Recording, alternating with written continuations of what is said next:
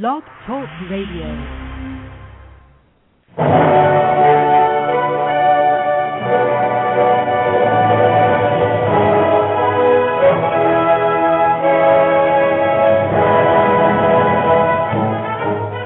Ladies and gentlemen, welcome to Movie Addict Headquarters with your host, Betty Jo Tucker, author of Confessions of a Movie Addict, right here at www.blogtalkradio.com.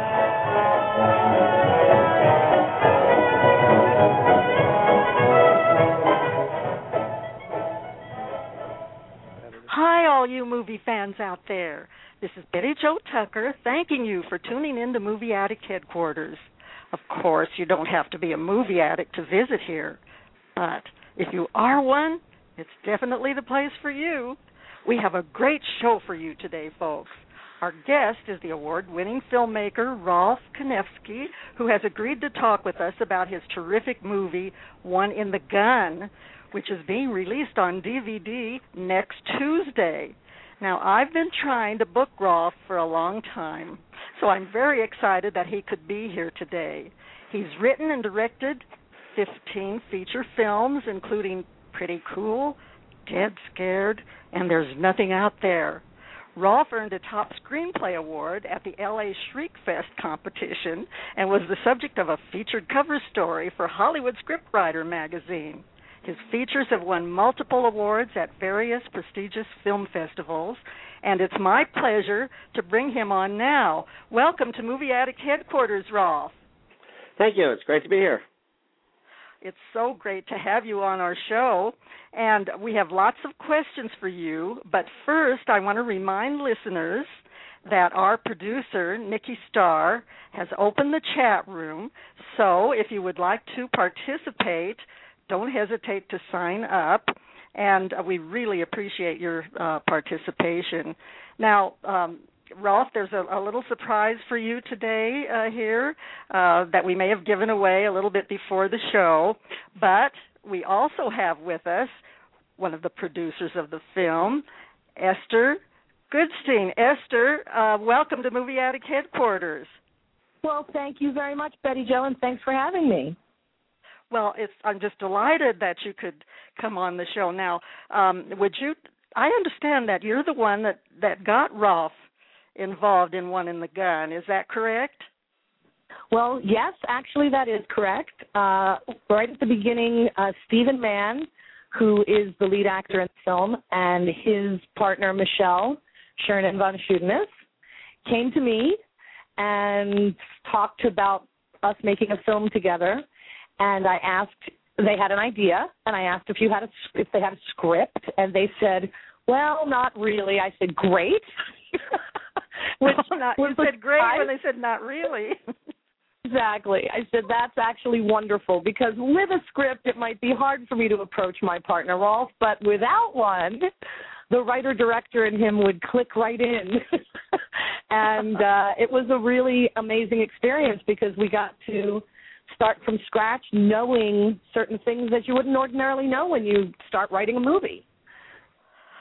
Oh, and so actually, Rolfe, then what you did was you took a screenplay that was already written, and then you sort of redid it. Is that correct? No. What Steve, when we had the meeting, Steve and Michelle and Esther came over, and they told me that they'd like to do a film noir kind of movie.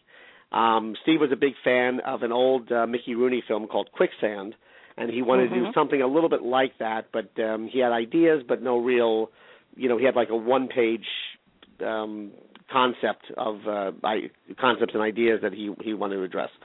And I read that, and I watched the movie, and I basically came up with something completely different, and wrote a treatment, a 3 or 4 page treatment for Steve. And he read that, thought it was great, and hired me to write the screenplay from there. So it was a totally original script that I wrote and then directed. Well, you did a terrific job, Rolfe. I thought it was a fascinating movie, and I liked the sort of bizarre David Lynchian undertones, and I liked the way you made the plot so complicated, and you had mysterious characters, and sometimes disturbing surprises. When I was watching that film, every time I thought I had things figured out, something happened to make me think again, and I just love it when that happens. Well, that was definitely the idea. Oh my gosh! And I just thought that it was so entertaining and just held my interest from beginning to end. So you can see that I'm very, very hooked on One in the Gun, and so pleased that it's finally coming out on DVD next Tuesday. But what was the biggest challenge you faced while you filmed this movie? Well, basically, I had one of the biggest ones was just tackling the genre of film noir. I had never worked in that before, really. I'm a huge Alfred Hitchcock fan, and you love, of course, Billy Wilder's Double Indemnity, probably the most famous film noir movie. But I'd done, horror films and comedy horror and thrillers, but never in the noir thing. So approaching the script and the movie, I wanted to make sure that I didn't spoof it or satirize it, because I did respect the genre a lot, and I've done a lot of parodies in the past. But I spent 2 weeks watching a lot of movies. A friend of mine, filmmaker Courtney Joyner, has a big collection, and I've actually borrowed like 24 film noirs and watched them and got the feel of it all and said, okay, now how can we contemporize it? Kind of what Body Heat had done with Double Indemnity, but again, this has been a while since Body Heat, to bring it more into today and be careful not to poke fun at it. So that's why I kind of did away with the voiceover, the traditional VO of the main character talking in the beginning, and that comes in a little bit later in the movie to kind of bring people into a little bit more of a contemporary feel with dialogue that's a little traditional and has a bit of a flair of the past. So it's a mixture right from the beginning of something old and something new, and that continues within the second half of the movie when we get more into where film noir with David Lynch, like Blue Velvet, transitioned into a little more extreme and surreal story points to make the movie. Oh, I see what you mean. And, we had a film historian, Charles Pappas, on our show quite a while ago, but he's a film historian who wrote a book called It's a Bitter Little World, the Smartest, Toughest, Nastiest Quotes from Film Noir. And he had a statement in that book that I thought really explained it. He calls these types of movies cynical movies about sex, violence, and money, featuring losers who seek the very thing that gets them killed, and will probably be. And he says these films will probably be around for a long time, because as long as life disappoints, men and women betray each other, and what we need gets us killed, there'll always be film noir. So do you kind of agree with that point of view? Yes. Someone else described the film once was, I think of the script when they read it, they said, nobody gets what they want, but everyone gets what they deserve. And I thought that's a great way to describe One in the Gun. I think so. And you said you didn't want to poke fun, but and we interviewed someone else that had something to say about you and about One in the Gun. We talked with Stephen Bauer, who plays one of the characters in One in the Gun. And we talked with him right after the film was released. I think it was just going into film festivals.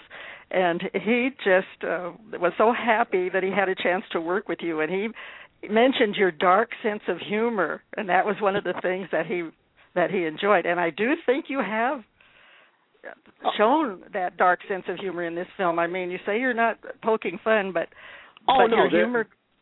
Absolutely. There's a good sense of humor to the movie, and as I said, with the Billy Wilder movies and his stuff, and Alfred Hitchcock even. So Hitchcock was loaded with black humor. Psycho, and I mean every film he made was funny in its own twisted way. So to be honest to that, I definitely wanted that sense of humor. Another inspiration, because I branched off film noir because I do love movies in general, especially in the second half of the film. Everyone talks David Lynch, but the other thing that I think comes through if you really know it is Martin Scorsese's classic After Hours, which I love as a dark commentary of about New York City and all the crazy women he meets in the set. That movie is definitely part of an influence in what happens in One of the Gun. Yes, well, I see. Let me chime in here. Go and ahead, just say, Esther. Rolfe's sense of humor cannot be denied. No matter how dark or twisted or messed up a situation might be, he's always got a way to kind of just tweak it into something that'll kind of make you smile no matter what. And that's true in life as well, which is one of the reasons why we're partners. Yes. And I should point out that Esther is not only the producer, but she plays one of the twisted, dark characters in One of the Gun. She's Belle, the woman who works in the diner and the lounge singer in the movie. That's right. Oh, yep. She did it. You did a great job, Esther. Thanks. So, have you done other acting besides this? Well, I actually started as an actor, and actor till you die, I branched off into making movies, and I love what I do. But when the opportunity to act presents itself, it's always just a joy. Always a joy. I don't have the kind of life where I'm constantly struggling to be, a movie star. That's not me. I'm much more a character kind of gal. So I make movies, and sometimes well, this was the first one, actually, that I'm in. Of all the films that I'd made to that point, I'd never asked or wanted to or thought it was appropriate for me to do. And the only reason it happened this time is because I was such a big part of the development process along with Rolfe. And actually, funny enough, at one point during the development process of the film, everyone in the desert was going to be female. That only lasted about a day, maybe 2 days. It was during that time, and knowing the locations already. Again, this was a very strange way to put together a movie, but it was a wonderful experience, where we knew which locations we were going to use. We knew who our lead actor was, and those things really helped dictate a lot of where the story went. And while we were at that phase where everyone in the desert might be female, I said, what if one of those characters was a lounge singer? We have that wonderful stage to use. And Rolfe, having heard me sing at a friend's wedding, laughed and said, oh, who would want to play that role? And I said, if it stays small enough, I do. But if it gets too big, glad. Not. I'm so glad you did. I'm so glad you did. And while we're talking about you actually doing a little part in the movie, I wanted to compliment you both on the cast, the entire cast for this film.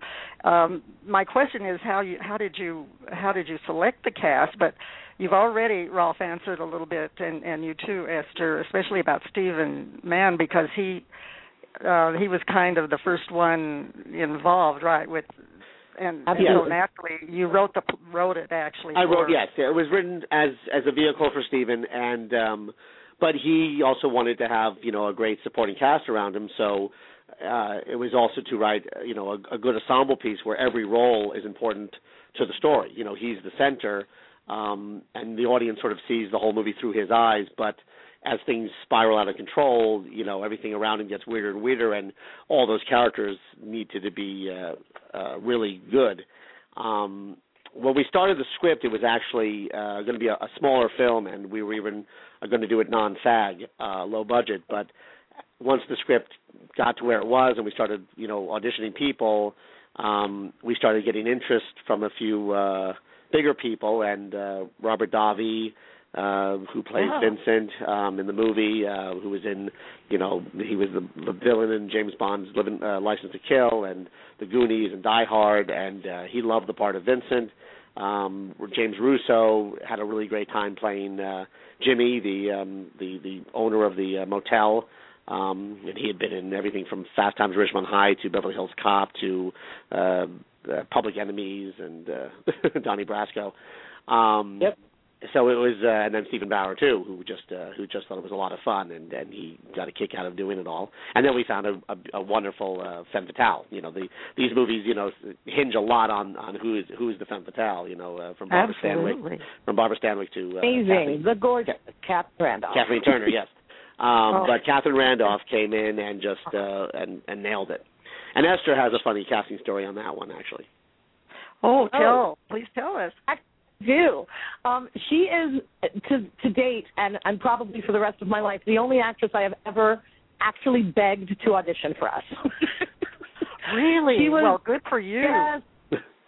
One of the other producers, Miriam Burke, was helping us out with casting because we did our own casting mostly for this film. We did have a little help from Victoria Burrows as far as getting the script to the name actors, and she's a wonderful, wonderful woman to help us out like that. Also, one of the producers. And we were running the casting, and we were so overloaded with everything else in pre-production. Miriam was helping. And when you use the casting sites that we were using, all of the online casting sites, actors put themselves into multiple categories. They'll apply for multiple positions, multiple characters. And when we put her on the list, it was to call her in for the role of Kat. And when Miriam called her, she offered her an audition for the role of Lizzie. And if you remember Lizzie from the movie, it's a smaller part. She's a tough girl. She does, nudity in her scene. And when Catherine read that, she thought, it's a smaller part, the nudity, it's not for me, it's not my kind of role, no thank you. So when I called her myself to ask her to come in and audition for Kat, she said, I've already turned you guys down. I'm like, what? Oh. What? Oh. I'm sorry, what do you mean? And she said, no, you sent me the sides, and I declined, and thank you very much, and have a good day, and hopefully we'll work together another time. She was very polite, but no. And I said, well, that wasn't, wait a minute, which role? And she said, Lizzie. And I said, that's not the role we were considering you for. She said, yeah, it's not my kind of movie. I said, you haven't read the movie. I actually sent her the whole script, which I have never done for an actress who has yet to audition. I wanted her to see what this movie was instead of just those odd scenes. You know how crazy it gets in the second half of the movie. And those scenes were very disjointed when they're not part of the whole. And so I wanted her to see what this movie was, and that we wanted her to play this femme fatale. She called me back in 3 hours, and she said, I'll come in and audition for you. I said, great. But I really had to bend over backwards to get Kat in the door. Well, you did a great thing here, Esther, because this Catherine Randolph, I mean, she's about as seductive as film allows, I think. I agree. She really was a great femme fatale. But I was impressed with Stephen Mann as Mickey Lewis. I thought that was a tough role to play, but he just projects the right combination of toughness and innocence, and you can kind of see a little bit of flair for comedy that's coming through there. And then Stephen Bauer, he really brought gravitas to the role of that rich husband, and so I think you just did the right thing with everybody that you put into the film. But of course, Mickey Lewis, the part played by Stephen Mann, that is the main character, and it was really intriguing to watch him go deeper and deeper into this film noir territory, and I just couldn't help wondering if he has any idea, this Mickey Lewis has any idea what danger he's in. He's playing a struggling artist, and he becomes involved with the sexy Katrina, played by Catherine Randolph, who's married to a wealthy but abusive spouse, and that's Stephen Bauer. And, of course, everything that can straighten all of this out is probably illegal. Of course, everything goes wrong, but in such an interesting, intriguing way. And I just think you did a great job with that. Did you use, Rolfe, any special techniques to help these actors deliver such fine performances? Well, I'm a big believer in rehearsals. I like pre-production very much, and this movie had to be worked out because the structure of the film is flashbacks within flashbacks within flash forwards, and there's an element of the memento feel to it. Yes. Stephen, and the trick with Steve's character as Mickey, he's very much a gray character. You don't know if he's a good guy or a bad guy for quite a bit in the movie, and he had to keep that balance going as the film gets more and more psychological. We really, it's sort of one man's personal journey into hell with what's happening around him. Yeah. So we just rehearsed and worked on the things. We were great that we were able to go to some of the sets that were being built, and the producer, the main house we shot the first part of the movie in was the producer's house. So it was written with, I knew the house, I took pictures, so when I wrote the script I knew what I needed. So when we get into the big first revelation flashback section of the movie, I designed it all so we could do a very theatrical flash forwards and flash back with people appearing out windows in different scenes while we're telling the story. So there's a very stylized theatricality to the movie, which I thought was kind of neat, and you don't see too often. Besides that, we just we worked on the characters, and everyone knew who they were. It was when I talked to Robert Davi the first time, he had read the script, and he said, I have no questions, it's all there. He said, it's all in the script. You obviously spent a long time working on this. And I found that very nice of him to say, and it's sort of funny because I did write the treatment, but when I actually sat down to write the script, it really just flowed. And sometimes you're lucky and that happens, but I wrote pretty much the script we shot of this movie in about 6.5 days. 6.5 days? Yeah. Oh, yeah, that's amazing. Yeah, it was one of my records. But really, I think one of the more challenging things during production was that the crew was confused most of the time. They didn't know what was happening. Saying things to me like, didn't we already shoot this? Didn't we shoot this already? No, we shot a different version of this, but no, it's different. Okay, are you sure? Yes, I'm sure. But they kept asking things like that, and wait, why are we doing this again, and things like that. So it's going back and showing again a different version of the same scene. Boy, do they get confused. But luckily, I was also the script supervisor, and Rolfe and I both understood what was going on.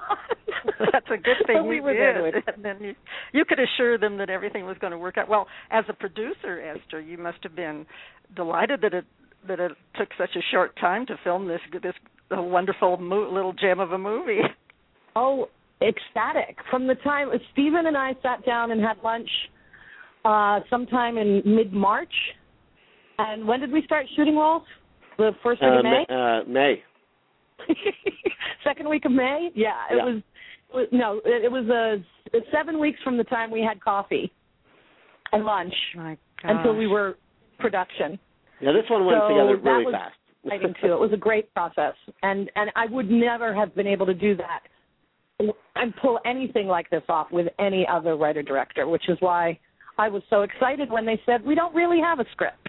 Right back to that, Well, you knew how creative Rolfe is, and that he would be able to do it. Well, congratulations to both of you. But I'm curious. I always like to ask filmmakers this: in hindsight, would you have done anything different, Rolfe? I'm pretty pleased with it. The only thing I had, because we had such a tight budget on a film like this, was that I was constantly worried that we were going to run out of money. So I've been a producer as well in the past, and I'm aware of when we're making the days or not making the days. So there was sort of a rush on that. But this movie, in terms of as a director, I think I got as close to the vision that I had originally planned than almost anything I've done in over 10 years. Wow. Well, you've done so many films, and so that's really saying a lot about One in the Gun. And I was wondering, do you prefer writing or directing? And then you say you've even done producing, but mainly writing or directing. Do you prefer one over the other? Well, it's been said you make a movie 3 times. Once when it's written, once when you shoot it, and once when you edit it. Mm-hmm. The writing phase is one person in a room writing, and there's a nice sense of accomplishment on that, and you really it's one vision and it's in your head, and you get it on paper, and it's like, okay, I've made the movie now for myself, and now can I get it out to the world? When you go into directing, things change. You have a lot more people involved in it, and that's where things can get a little bit messy. but that's also where the magic happens, where suddenly the written word becomes images, and when you have, again, the right cast, you suddenly, it comes to life, and magic happens sometimes when you're lucky that you never expected, and you just know that, in the camera, and that's electrifying, so that's a great satisfaction. And then in editing, you want to just make sure you don't screw the whole thing up and try to keep it, keep that vision strong. So I enjoy writing, and I've always written since I was 4 years old. I've been writing before I could even write. I would translate stories to babysitters, and they would write them on craft paper. And then directing is putting that through and keeping all the pieces together. But I enjoy that doing too. That's a lot more stressful. You don't have as much fun as you'd like to have because you're always pressed for time and money and everything else that you're doing, especially when you're doing independent cinema. But that's fun too. Don't negate the joyous revelations that happen during production. No, that's what I said. I said that's where the magic happens on production. No, yes, more stressful than writing, for sure. But also, Rolfe, you stay involved throughout the editing process, and I know a lot of directors really let somebody else do that, and then they come in and maybe they make some notes, but Rolfe is really hands-on with editing, and he grew up with an editor father. Why don't you mention your dad? Brilliant, genius. My father, he was a post-production consultant on One of theGun. He was an editor for over 50 years, had his own company in New York City, and so I grew up with an editing background, and he said my films are very easy to edit if you edit them properly, but if you don't know how to edit them properly, it could be really difficult. So I'm very involved in the post, and this movie particularly, if you watch it in the way the flashbacks work into the story, that's pretty much all done in the camera. I mean, it was designed to be cut one specific way. If you don't cut it that way, it's not going to work. So I was lucky that I was able to stay involved and worked with a good editor on this film, Dan Capuzzi, who put the whole thing together with me to have the final result. Well, It's good that you stay right with the process. And you mentioned flashbacks, and I did want to say that I'm not a big fan of overuse of flashbacks, but the way they were used in One in theGun, that was just perfect, and it didn't interfere with my enjoyment of the film. So many times flashbacks are not used properly, but they were definitely used properly in this film. I was also impressed, and I wanted to mention this early on, with the background music. Now that's in film noir, that's really important that the music doesn't detract from what's going on and rather enhances it. Could you tell us a little bit about who did that music and where you got him? Yes. The composer on this film and almost every one of my feature films is a man named Christopher Farrell, and he's wonderful. Chris and I hit it off back in 1996. We've pretty much been working together almost exclusively since 96 together.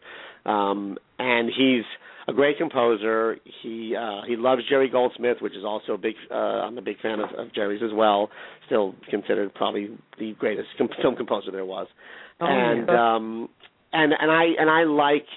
I like scores for movies that have a melody and really have an emotional impact. Nowadays, there's a lot of sort of atmospheric sound music in the movies, which is fine for certain movies, but they don't really have the heart to it that I think the Jerry Goldsmith and John Williams and traditional scores have.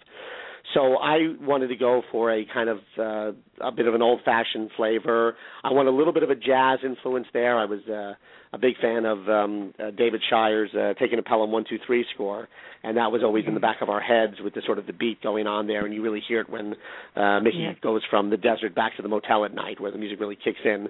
And I told Chris, just make it big. I want to feel it, and he came up with some wonderful themes for Mickey and Mickey's Lament, and that really connect the character and bring, Steve's performance is great, and then it accents the performance. And, when those things work hand in hand, the music and the movie and the sound design for your film, it's creates a wonderful experience. And Chris also wrote the wonderful song that Esther sings in the film as Belle. I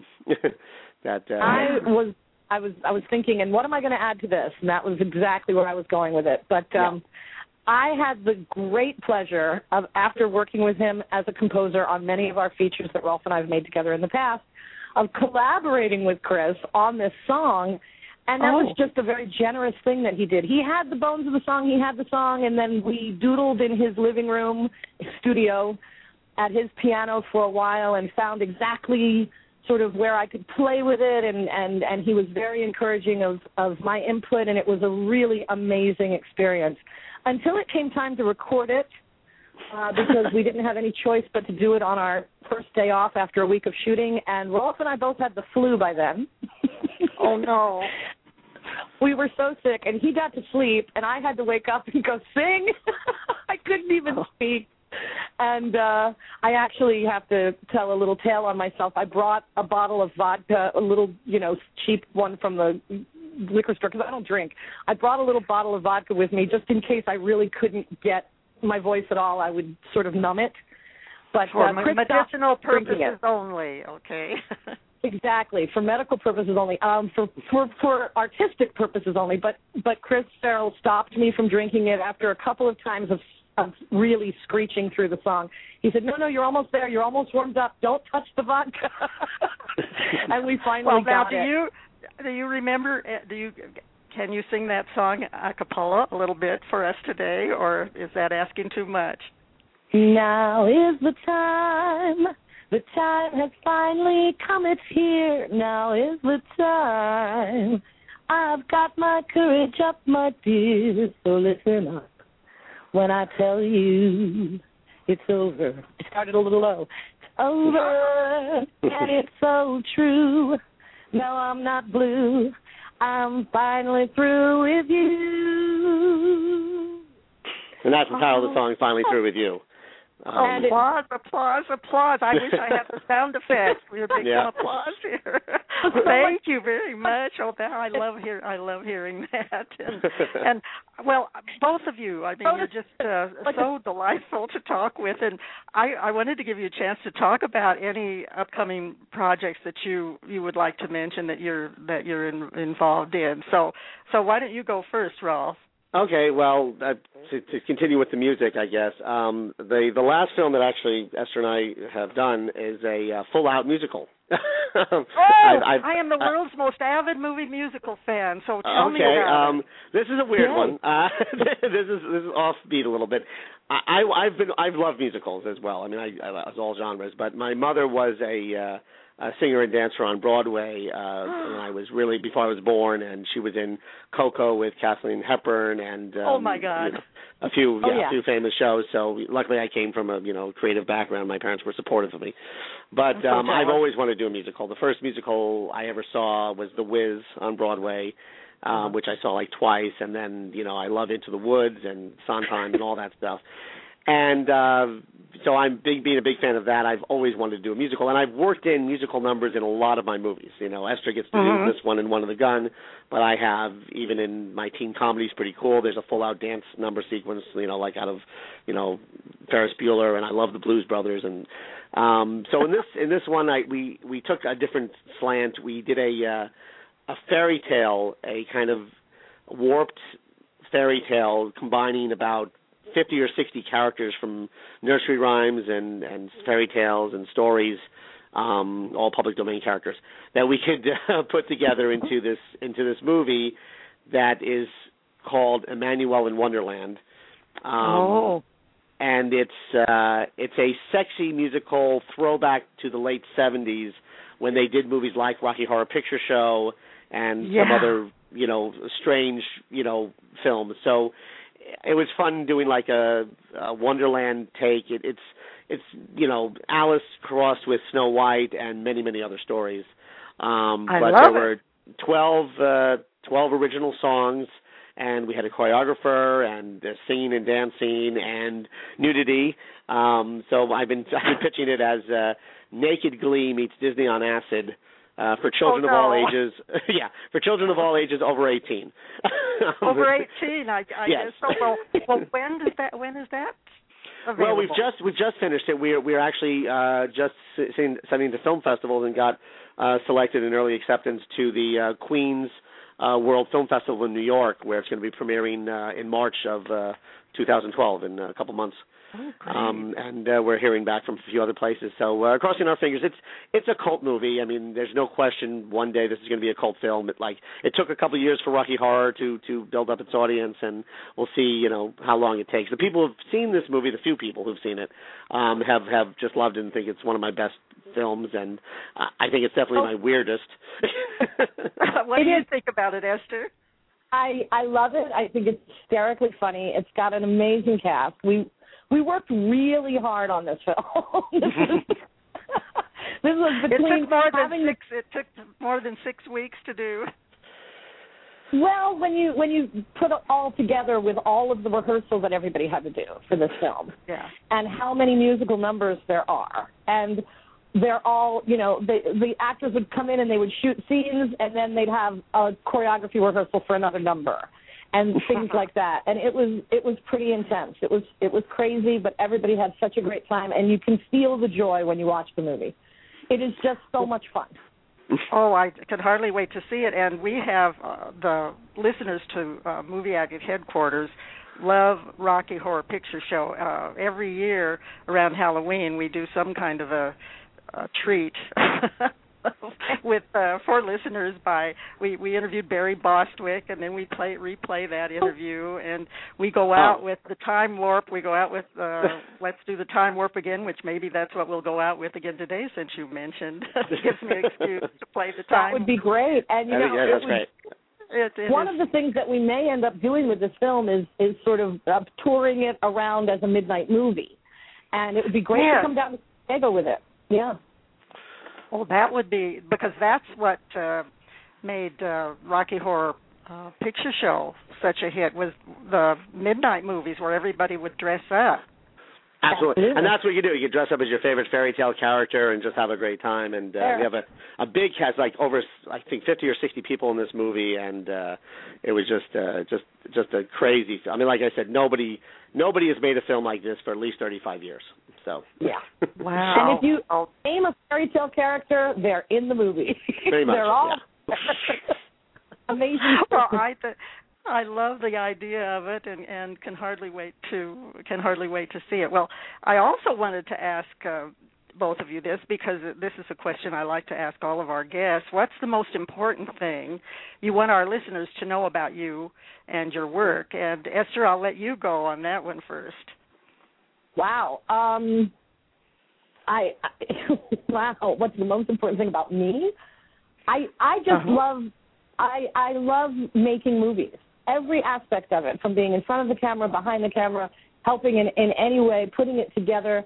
And I think that's the reason that I've had the success that I have, is because I get to do this. I never look at this as like my day job. I don't have a day job. I am the luckiest person in the world.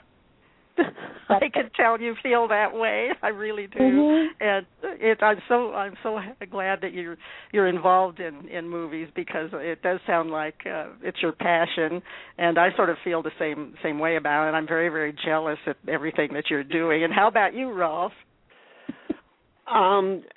Yeah, well, I mean, besides that I'm single, I'm looking for the right woman. All right, listeners, heard it here. Yeah, there you go.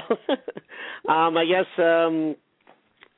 I love making movies, and I just try to put a spin on everything, because I like to see something a little different and original. But I know the history of movies, so I try to put a quirkiness to everything, so it reinvents it a little bit rather than doing the same old thing. So I've used on all my movies a Rolfe Kanefsky flick, because I've always felt, when I first made my first film when I was 20 years old, there's nothing out there. The whole a film buy or a motion picture, I felt was a little conceited and egotistical, because so many people go to make a movie. So I decided to downplay it and use the word flick, which gives a little wink and a nod, and I think that sort of sets up my movies and puts you in the right mind frame that you can go and have a good time. There may be some surprises and things to think about, but it's basically entertainment, and I really got into this to entertain people, and whether it be make them laugh or make them jump or make them think a little bit, or that's always been my goal, and it's a tricky business, but I'm pleased that I've been able to keep my vision on almost everything I've done, and it is honest to what it was trying to be. Well, I like that answer, and based on what I've seen with One in the Gun and talking with you, I know that you're living up to that. But I see our time is almost up. I can't believe it went by so fast. I just have had the best time talking with both of you. I hope that you'll come back again and visit us in the future when there's something else that about movies that you'd like to talk about. Will you do that, both of you? Oh, absolutely. Absolutely. Anytime you want to have us back. Oh, yep. Great. I'll look forward to it. But this is Betty Jo Tucker giving a big shout out to the folks at Blog Talk Radio for their support and for featuring this episode as one of its today's picks. And special thanks to Nikki Starr and Daniel Dyer for their help, as well as to our chatters and other listeners. I hope everyone enjoyed the show as much as I did. Please come back next time for an unusual episode titled Food, Camera, Action. We'll be talking with Jane Bernard, author of Am I Really Hungry?, about films with the most interesting food and eating sequences. It should be another fun show. In the meantime, don't you forget to check out our film reviews at realtalkreviews.com. That's REEL, realtalkreviews.com. You'll find my review of One in the Gun on that site. That's all for now, so by popular demand from Esther and Rolfe, let's go out doing, you guessed it, the Time Warp again. Hey. Hey. I can get it going. It's astounding. Time is fleeting. Madness takes its toll. But listen closely. Not for very much longer. I've got to keep control.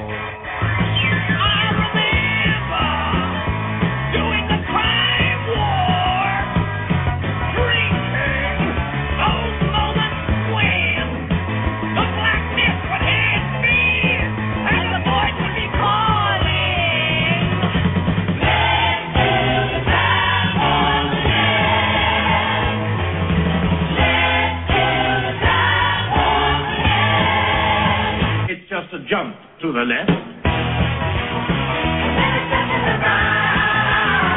With your hands on your hips.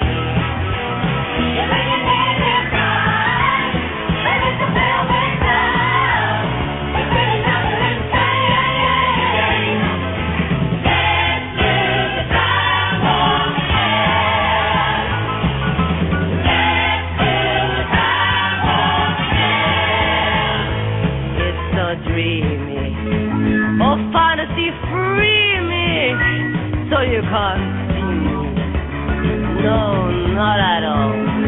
In another dimension, with voyeuristic intention, well secluded, I see all. With a bit of a mind flip. You're into the time slip. And nothing can ever be the same.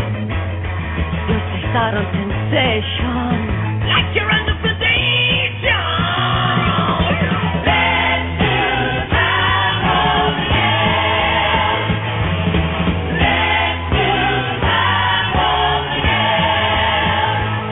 Well, I was walking down the street just a having a thing when a figure guy gave me a cheapo wing. He took me out, he took me by surprise. He had a big-ass track and a devil's eyes. He stared at me and I felt a change. Time and nothing ever would again. Let's do the time warp again. Let's do the time warp again. It's just a jump to the left.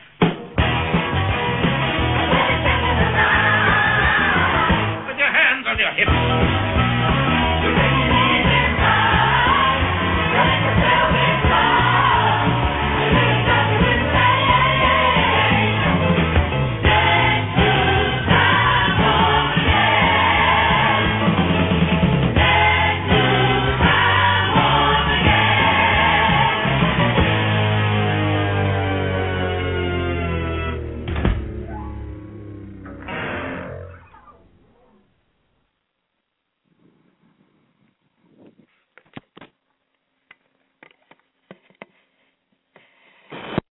Hello, it is Ryan, and I was on a flight the other day playing one of my favorite social spin slot games on ChumbaCasino.com. I looked over at the person sitting next to me, and you know what they were doing? They were also playing Chumba Casino. Coincidence? I think not. Everybody's loving having fun with it. Chumba Casino is home to hundreds of casino-style games that you can play for free anytime, anywhere, even at 30,000 feet. So sign up now at ChumbaCasino.com to claim your free welcome bonus. That's ChumbaCasino.com and live the Chumba life. No purchase necessary. VGW. Void where prohibited by law. See terms and conditions. 18+.